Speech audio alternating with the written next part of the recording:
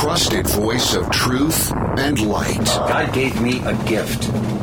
I shovel well. I shovel very well. And a rally point for those who've accepted the reality that they are not sheep.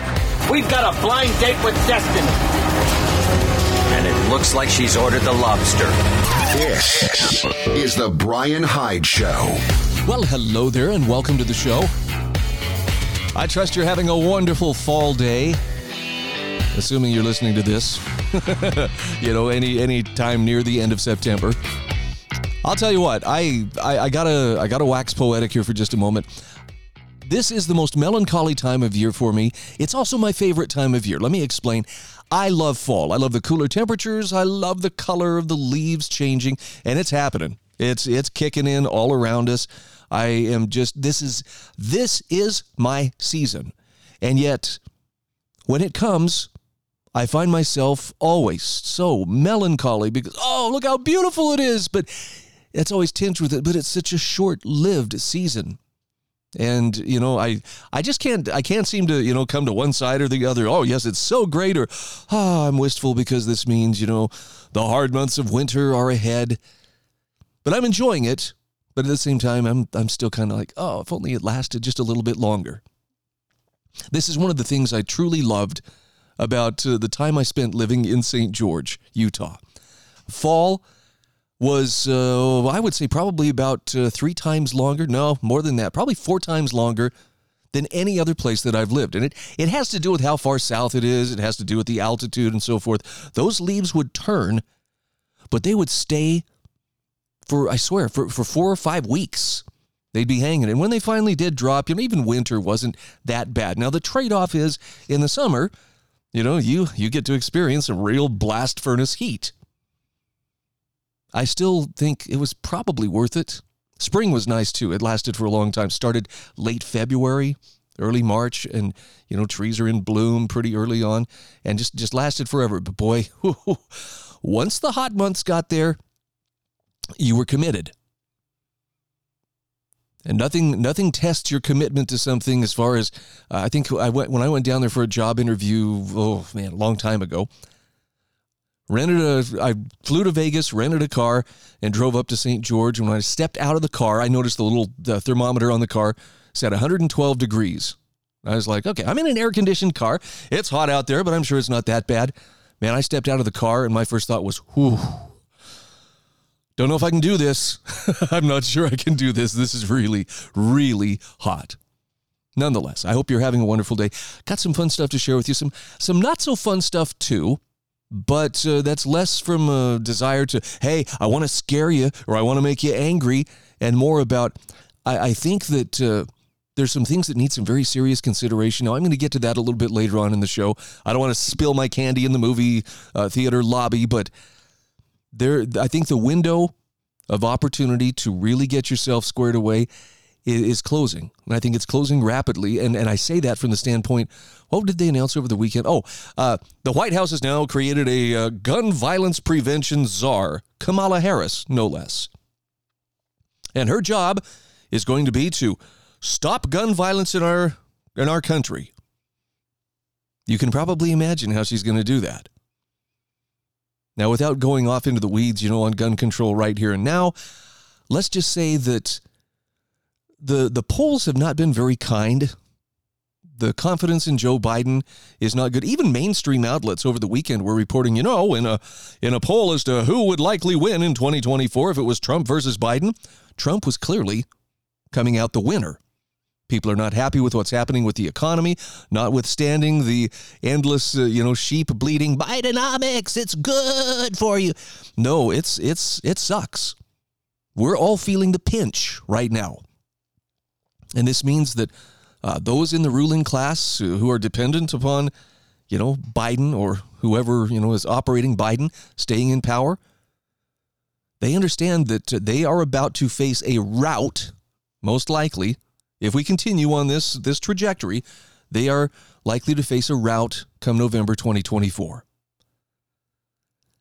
They seem pretty desperate, which leads me to think that probably not a bad idea to, get yourself squared away. Again, I'll talk more about this coming up. I want to share some good news, some encouraging news although it's couched in the idea that we need to acknowledge that medical tyranny was visited upon us during COVID. And this is hard to say. I mean, I have a daughter who's a registered nurse. My dad was a pharmacist. I mean, I grew up with the greatest respect for, the medical community, and having had loved ones who've had health issues and needed surgeries or otherwise, life-saving treatments. I can appreciate the good people who operate within the medical establishment. However, the medical establishment itself, combined with government and combined with people, the public health officials who seized opportunity when there was fear over, this pandemic coming out, what they did was unconscionable. And I have a couple of articles I want to share with you that really illustrate what has happened to us. I want to start with one from Jeffrey A. Tucker. This is from the Brownstone Institute. And look, maybe I'm just the one who has a hard time letting go of what was done, but without bragging, I'm going to tell you, I recognized fairly early on the tyranny that was taking shape. And I refused to participate in it to the best of my ability. Now, this doesn't mean I got away scot-free. At one point, I was working a part-time job where masks were required. And I hated every second of it. It was, you do what you got to do sometimes. But that cemented in my mind how utterly unnecessary and arbitrary it was. Well, everybody will wear a mask and it must be over your nose and all this stuff. And then when the whole vaccine mandates came along and the push, well, it's the unvaccinated that are to blame for everything.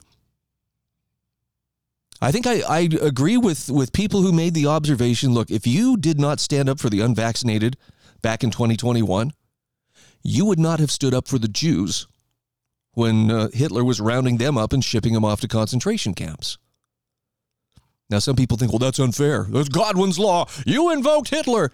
I'm just saying the same attitude, the same indifference, or for that matter, the same animosity towards people who have been identified as the other, right? The problem with society. You see that dynamic. That was probably the most disturbing thing that we learned from the whole COVID pandemic. Is that the tyranny, it originated, the orders came from people within the ruling class who were eager to seize power. But the worst part was the enforcement and the carrying forward of that awful controlling mindset came from average citizens who thought it was their duty to punish the nonconformists. So again, not to brag, but I'm pretty damn proud that I was a nonconformist. Every news story I see that confirms that, there are some serious questions being asked about some of the after effects of these mRNA vaccines and the COVID jab, just cements in my mind that it was the best choice, not the easiest choice, but the best choice not to take that stupid jab. And I worry for family members who did. I worry for those who lost their jobs or otherwise would have lost their jobs if they didn't. So many people were coerced. And yet the most troubling part is no one in the ruling class, no one who was in authority, no one who helped visit all of that nonsense on our heads has been willing to acknowledge that they were wrong. They just pretend like, oh, well, we did the right thing, and, if only we'd known more, yes. They don't want to lose power. But losing power is the least of what needs to happen to them. They need to be sitting in a court of law and be on trial. And if convicted, they need to be put away for many years and possibly even pay as a capital offense for the crimes they committed against people. I understand that's very serious talk. Notice I'm not talking about doing it in a vigilante sense. I'm talking they need to answer in a court of law. But they don't. So I've got this article here from Jeffrey Tucker from the Brownstone Institute, The Great Demoralization. And he starts by reminding us that on March 6th of 2020, the mayor of Austin, Texas, canceled the biggest tech and arts trade show in the world, South by Southwest, just a week before hundreds of thousands of people were set to gather in the city. And in an instant, with the stroke of a pen, it was all gone. Hotel reservations, flight plans, performances, exhibitors, all the hopes and dreams of thousands of merchants in town. Economic impact, They say the loss was about $335 million in revenue at least, and that was just to the city alone, not to say anything of the broader impact. Now, this was the beginning of U.S. lockdowns, and it wasn't entirely clear at the time. In fact, Jeffrey Tucker says, my own sense was that this calamity would lead to decades of successful lawsuits against the Austin mayor, but he says it turned out that Austin was the test case and the template for the entire nation and the world. And the reason, of course, was COVID, but at that point, the pathogen wasn't even there. The idea was to keep it out of the city, and they did that by locking it all down. This was the beginning of a great demoralization process. We're going to come back to Jeffrey Tucker's article in just a few moments. If you want to read it for yourself, check it out at thebryanhydeshow.com. This is The Bryan Hyde Show.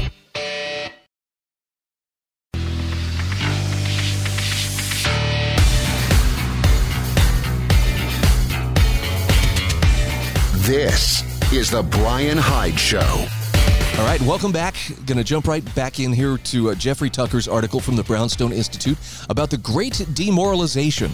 By the way, if this feels like, oh man, Bryan, you're picking the scab off again. Oh, don't do this. We were starting to heal. I get it. Look, I would love for this to be healed and behind us too. It's not going to happen though. There can be no healing until we are certain that this kind of thing won't happen again, that this kind of tyranny can't be visited on us again with impunity. And for that to happen, somebody in authority is going to have to give the mea culpa. Okay, we screwed up. We see what we did wrong. And they either need to be separated from power or they need to be punished criminally, because that's how bad this was. Now, Jeffrey Tucker, writing about the cancellation of South by Southwest, says, now, the idea was they were going to keep it out of the city, an incredible sudden fallback to a medieval practice that has nothing to do with modern public health understanding of how a respiratory virus should be handled. Now, at the time, he wrote, in 6 months, if we are in a recession, unemployment is up, financial markets are wrecked, and people are locked in their homes, we'll wonder why the heck governments chose disease containment over disease mitigation.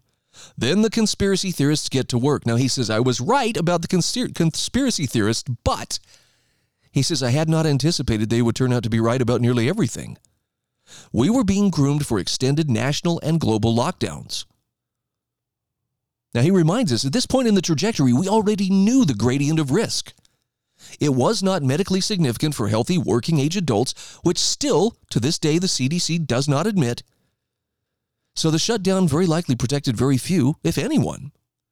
The extraordinary edict, worthy of a tin-pot dictator of a dark age, completely overrode the wishes of millions, and it was all on the decision of one man. That was Stephen Adler. Now, he's talking about the cancellation of South by Southwest.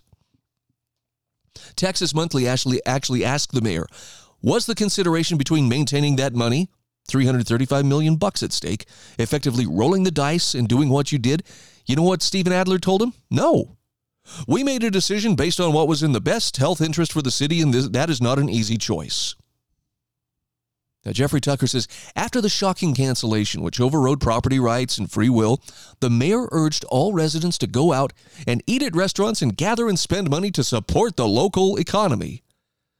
Now, in this later interview, he explained he had no problem with keeping the city open. He just didn't want people from hither and yon, dirty people, so to speak, to bring a virus with them. So here he was playing the role of Prince Prospero in Edgar Allan Poe's The Mask of the Red Death. He was turning the capital city of Texas into a castle in which the elite could hide from the virus, an action that also became a foreshadowing of what was to come, the division of the entire country into clean and dirty populations. And the mayor added a further strange comment, saying, I think the spread of the disease here is inevitable. I don't think that closing down South Bay was intended to stop the disease from getting here, because it is coming. The assessment of our public health professionals was that we were risking it coming here more quickly or in a greater way with a greater impact. The longer we could put that off, the better the city is. And here we have the flatten the curve thinking at work, says Jeffrey Tucker. Kick the can down the road, postpone, delay herd immunity as long as possible. Yes, everyone will get the bug, but it's always better that it happens later rather than sooner. But why? He asks, we were never told why. Flatten the curve was really just prolong the pain, keep our overlords in charge as long as possible, put normal life on hold, stay safe as long as you can.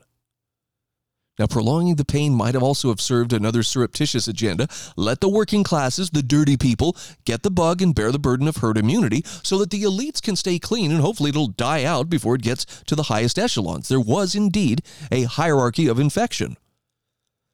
Jeffrey Tucker says, in all these months, no one ever explained to the American public why prolonging the period of non-exposure was always better than meeting the virus sooner, gaining immunity, and getting over it. The hospitals around the country were not strained. Indeed, the inexplicable shutdown of medical services for diagnostics and elective surgeries, hospitals in Texas were empty for months. Healthcare spending collapsed.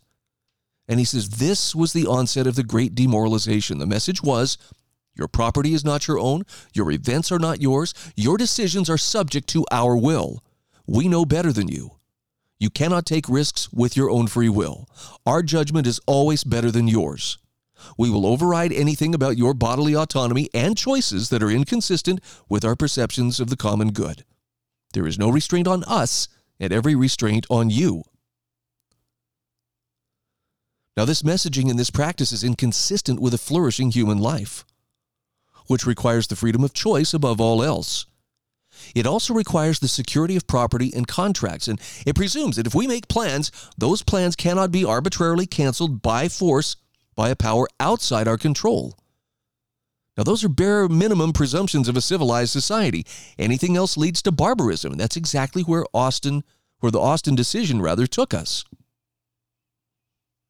Jeffrey Tucker says, we still don't know precisely who was involved in this rash judgment or on what basis they made it. There was a growing sense in the country at the time that something was going to happen. There had been sporadic use of lockdown powers in the past. Think of the closure of Boston after the bombing in 2013. A year later, the state of Connecticut quarantined 2 travelers who might have been exposed to Ebola in Africa. But these were the precedents. The coronavirus is driving Americans into unexplored territory. In this case, understanding and accepting the loss of freedom associated with a quarantine. That's what the New York Times wrote March 19th, 3 days after the Trump press conference that announced 2 weeks to flatten the curve. Jeffrey Tucker says the experience on a nationwide basis fundamentally undermined the civil liberties and rights that Americans had long taken for granted. It was a shock to everyone, but to young people still in school, it was utter trauma and a moment of mental reprogramming. They learned all the wrong lessons. They are not in charge of their lives. Someone else is. The only way to be is to figure out the system and play along. Now we see epic learning loss, psychological shock, population-wide obesity and substance abuse, a fall in investor confidence, a shrinkage of savings reflecting less interest in the future, and a dramatic decline in public participation in what used to be normal life events: church, theater, museums, fairs, libraries, symphonies, ballets, theme parks, and so on. Attendance in general is down by half, and this is starving these venues of money. Now, he says it seems remarkable that this 3.5-year-long war on basic liberty for nearly everyone has come to this, and it shouldn't be a surprise. All ideology aside, you simply cannot maintain, much less cultivate, a civilized life when governments, in combination with the commanding heights of media and large corporations, treat their citizens like lab rats in a science experiment. You'll only end up in sucking the essence and vibrancy of the human spirit away, as well as the will to build a good life. In the name of public health, they sapped the will to health. And if you object, they shut you up. And this is still going on daily. He says the ruling class that did this to the country has yet to speak honestly about what transpired. It was their actions that created the current cultural, economic, and social crisis. Their experiment left the country and all of our lives in shambles. We've yet to hear apologies or even basic honesty about any of it. Instead, all we get is more misleading propaganda about how we need another shot that doesn't work. Jeffrey Tucker says history provides many cases of a beaten down, demoralized, increasingly poor, and censored majority population being ruled over by an imperious, inhumane, sadistic, privileged, and yet tiny ruling class. We just never believed we would become one of those cases. He says the truth of this is so grim and glaring, and the likely explanation of what happened so shocking, that the entire subject is regarded as something of a taboo in public life. There will be no fixing this, he says, no crawling out from under the rubble until we get something from our rulers other than public preening about a job well done in ads sponsored by Pfizer and Moderna. Ooh, that last sentence, that lands with a sting. Now, I realize, you and I, what are we supposed to do? We're supposed to go twist their arm until they say uncle? No. There's actually something much more effective that you and I should be doing, and it involves our consent. To the degree that it's possible, we should be withdrawing our consent from any and all of these people involved in foisting this upon us. You can do it at the voting booth, that's true, but you can do it in a lot of other ways as well. This is the Bryan Hyde Show.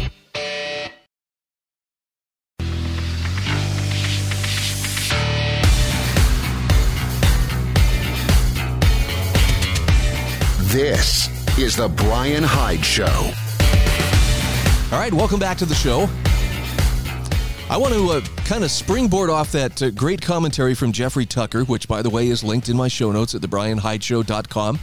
Show notes for September 25th, 2023.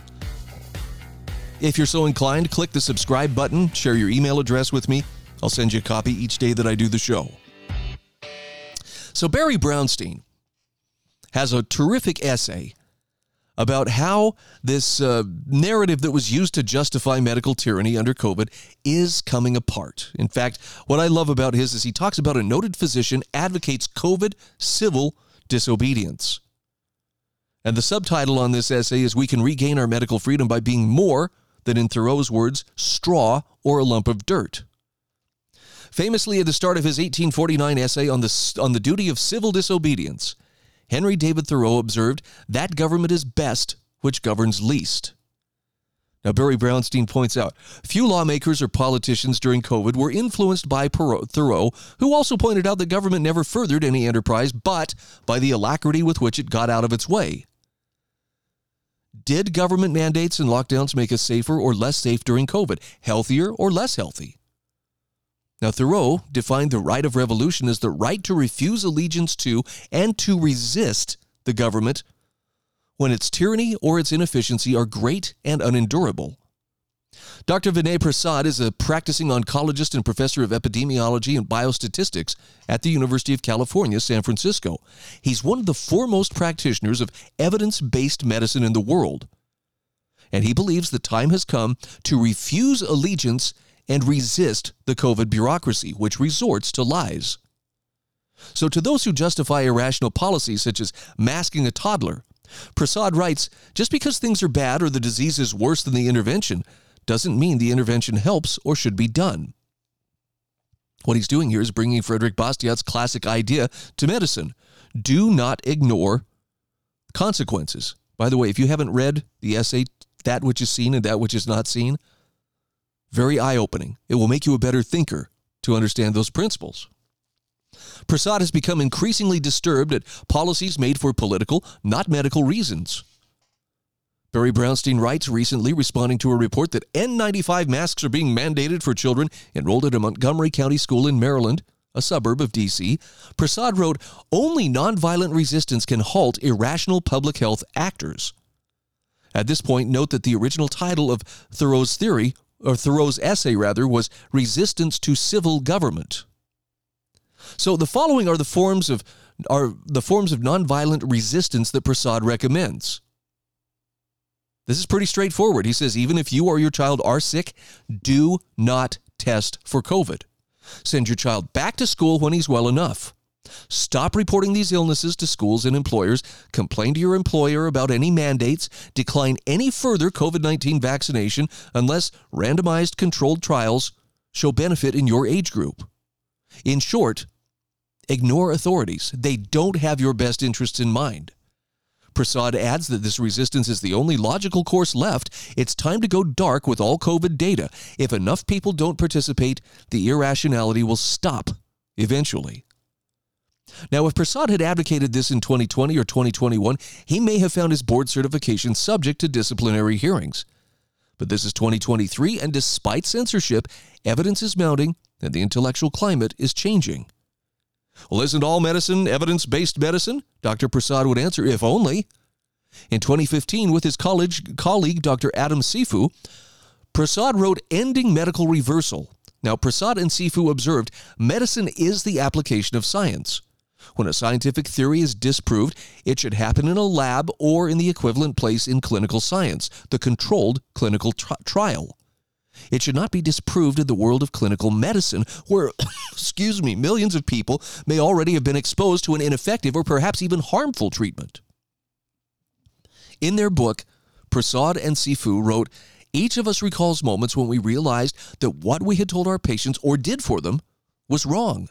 We had promoted an accepted practice that was at best ineffective. Notice the use of the qualifier at best, as often interventions are harmful. Prasad and Sifu estimated as much as 40% of the things doctors do are ineffective. And they give many examples, such as estrogen replacement for postmenopausal women and medical procedures such as stenting open coronary lesions in people with stable angina. Now, if you watch television, you've probably seen the incessant Pfizer ads promoting their COVID treatment drug, Paxlovid.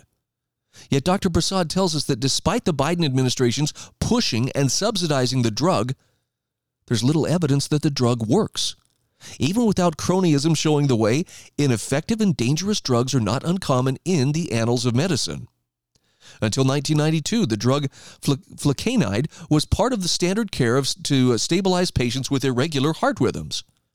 Prasad and Sifu reported a large study called the Cardiac Arrhythmia Suppression Trial, or CAST trial, showed that flecainide, as well as a similar drug, decreased PVCs as expected, but also increased patients' chances of dying.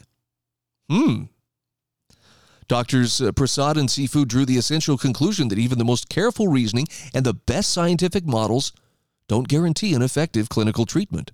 What works in the lab or on a computer or in the head of the smartest researcher doesn't always work in a patient. Yet Prasad and Sifu acknowledge this is a lesson that many physicians and leading researchers still have not really learned.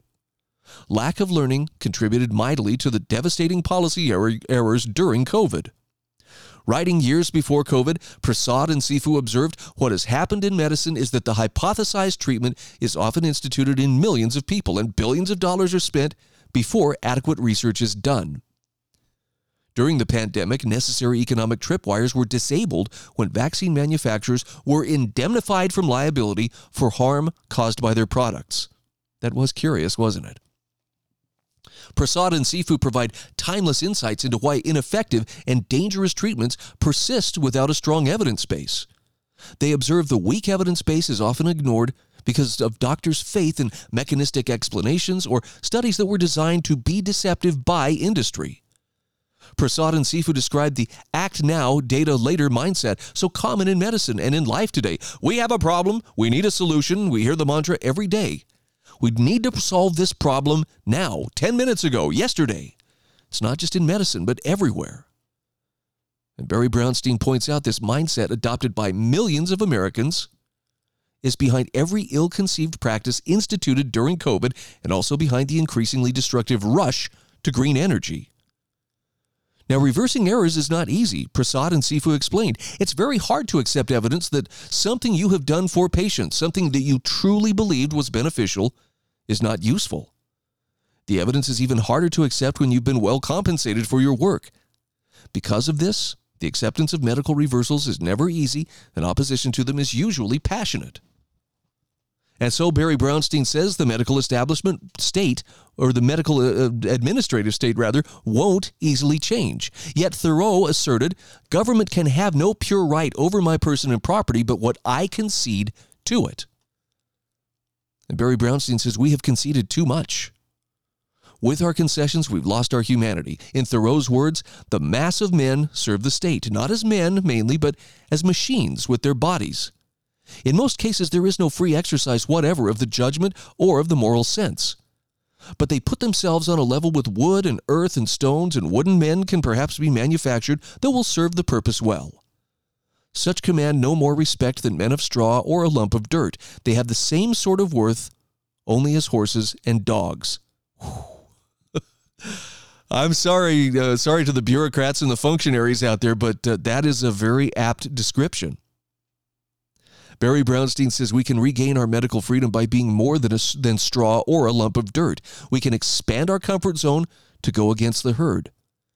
He says the time is now to resist pressure from friends and family and to stop obeying authorities. Nonviolent resistance is a viable recourse. Now, I'm probably preaching to the choir. The people who really need to hear this probably would have been scared away within about the first minute of listening to this program. And that doesn't mean they're stupid, by the way. It doesn't mean that they're just a bunch of scaredy cats or that they're evil even. They're just not ready to face unpleasant truths. And let's face it, we've all been there. Look, there are unpleasant truths that even I would rather not face. And I shy away from. I don't know if I want to look in that direction. I guess my point is it's the process of becoming better informed, the process of finding your way to higher ground, finding your way to the sunlight. We're all at a different place. So the best thing we can do is, number one, start to take action. I think this is very sound advice. Withdraw your consent. Stop obeying people who are not acting in your best interest. Look for the markers left on the trail ahead of you, by people who've walked this path before. Be kind enough to leave a few markers of your own for the people who are following in your footsteps. And wherever possible, share what light you have. We just can't force it on people. I know it's a slow, laborious process. I'm convinced, though, this is the way we help each other find our way out of that swamp of misinformation and toward higher ground. This is the Bryan Hyde Show.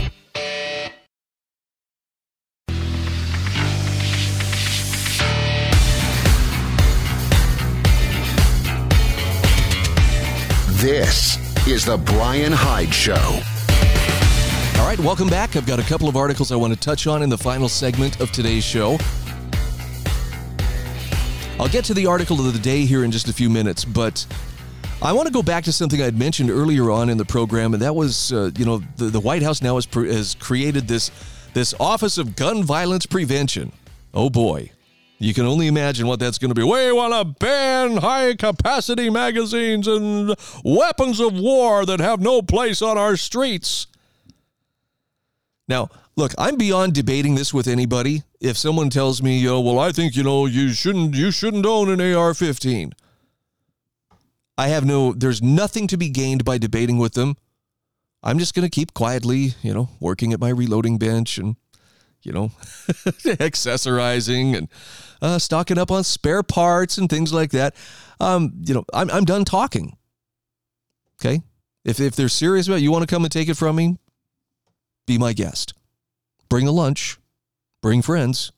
Because I'm going to make sure it's a damned long day for you. But, if you're not willing to come and do that, then you probably should go, find somebody else who's willing to engage in that kind of argument. For me, the time for talking is over. I'm living my life peacefully. I'm bothering nobody. But I'm not going to play that game. And a friend who had shared this article with me about, the new Office of Gun Violence Prevention, my response was, holy crap, they are just determined to do whatever they can, because they know time is short. And his response was, I swear they're doing this because they want to do as much damage as possible to everyone's freedom in whatever time remains that they're still in power. I know that sounds like, that's kind of cynical, but I don't think it's wrong. So here's the question. This is an article by Michael Devon on AmericanThinker.com. Is it time to start prepping? You know how I would answer that question, of course. But here's the question he begins with. Michael says, how much time do we have left before the Marxists eliminate our constitutional rights and freedoms? Well, he says there may be less time than you imagine. The late summer of 2024 will most likely be the tipping point. So he suggests look for these 4 bright lines that, when crossed, will inform you that our republic is on life support and the do not resuscitate order has been signed, notarized, and posted on the defibrillator next to the gurney. So the first one is the presidential nominee of the Marxist-Leninist Lizard Overlord Party will not have gone through the traditional state-by-state primary process and is simply anointed by the Marxist-Leninist Lizard Overlord Convention. Now, possible nominees could include Michelle Obama and Valerie Jarrett. I'm still thinking that Gavin Newsom is the one that they're going to put up. He would be America's Stalin. Number 2, China invades and conquers Taiwan without any significant military intervention from the United States. We will definitely know that Biden, the MLLO's drooling marionette, is still safely in the pay of the Chinese government. Number 3, climate hysteria becomes so amped up by the mainstream media that the Marxist-Leninist lizard overlords are forced to declare a national emergency and enforce lockdowns on personal travel. Hey, they're already talking about this. This will also kick off the rationing of energy resources throughout the country based on your personal social credit score, all to save our planet from burning to a crisp in 137 years. Number 4, gun violence hysteria becomes so amped up by the mainstream media that the Marxist-Leninist lizard overlords are forced to declare a national emergency, kind of like the governor of New Mexico did. They will then begin confiscating all firearms in private hands, all to save our families from being murdered by the law-abiding citizens of this country. Now, these all seem pretty plausible. There's probably a few more scenarios, but did you notice that the Biden administration also has launched its new Green Guard, reminiscent of the Red Guard that Mao had back in his Cultural Revolution? Young, true believers, steeped in environmental dogma and religion, out there, and they're actually openly posing the question. Maybe we've reached the point ethically where we cannot let breaking the law be a consideration in trying to save the planet. That's pretty much kind of the same ruling that the Jacobins had in the French Revolution. Our cause is so righteous that we cannot be bound by mere laws. Off with their heads, off with their heads. You know, it's a pretty scary thing. So, here's the question. What should I do to prepare my family for these difficult times where water, shelter, energy, medicine, and food will be difficult to obtain in the open market? Now, there are a lot of good books on prepping for a national disaster, either weather-related or politically motivated. There's also a lot of poorly written and poorly researched books out there, so be thoughtful in your choices. But here are the essential items you and your family would likely need to address coming tough times. Number 1, water sources and water filtration. You'll need a minimum of 2 gallons of drinking water per soul per day. Number 2, shelter. And this should be located 1 to 2 hours travel time outside urban and suburban metros. Number 3, non-perishable food. You'll need 2,000 calories per soul per day with a healthy ratio of carbs, protein, and fat. Number 4, prescription meds. Talk to your doctor and somehow finagle a 3-year supply of all your non-perishable meds. By the way, that may be tough. Perishable meds are a more difficult issue to resolve. Things like insulin. Number 5, personal hygiene supplies. Number 6, 10 like-minded adults willing to work hard together to defend the shelter and its souls. Number 7, Second Amendment hardware. Never come up empty. Number 8, comms. Multiple backup and power for all communication devices. Number 9, electrical systems and chargers. Solar-powered and multiple redundancy is essential. Number 10, barter stuff. Booze, tobacco products, over-the-counter meds, instant coffee, batteries, Bic lighters, barter food. Number 11, metal tools, axes, knives, saws, etc. Number 12, Home Depot stuff. Lumber, screws, nails, tarps, rope, duct tape, glue, gloves, concrete, etc. Number 13, replacement clothes, shoes, boots, socks, undergarments, hats, and jackets. Number 14, shiny metals. Number 15, transport, trucks, motorcycles, fuel, and spare parts. Now, that can seem like an overwhelming task list. Bringing in other family members and trusted friends, though, to split up the costs and time requirements will lower everyone's anxiety. And I do like this last piece of advice. Start today, one small step at a time. Sorry, I know it sounds alarmist. I get that. And I hate, Chicken Little, the sky is falling. But I do think this is a topic that needs very serious consideration. Stuff can change much more quickly than we think. Think how quickly the lockdowns came upon us. How many people were caught without diapers, without, food in their freezer. it could be a lot worse, especially if there's, political unrest. So all I'm asking is please consider this. Take the steps now so that you're not at somebody else's mercy. All right, finally, article of the day. This is the one I really would like to encourage you to check out. It's by Annie Holmquist from intellectualtakeout.org. Choosing the best education at the risk of arrest. I don't know if you have heard of the Romaiki family. I hope I'm saying their name correctly. This is a family from Germany who a number of years ago wanted to homeschool their children. The reason was their kids were bullied and scared about the violence they were facing in their local state school in Germany. They chose to homeschool their kids, but the German government says that is illegal.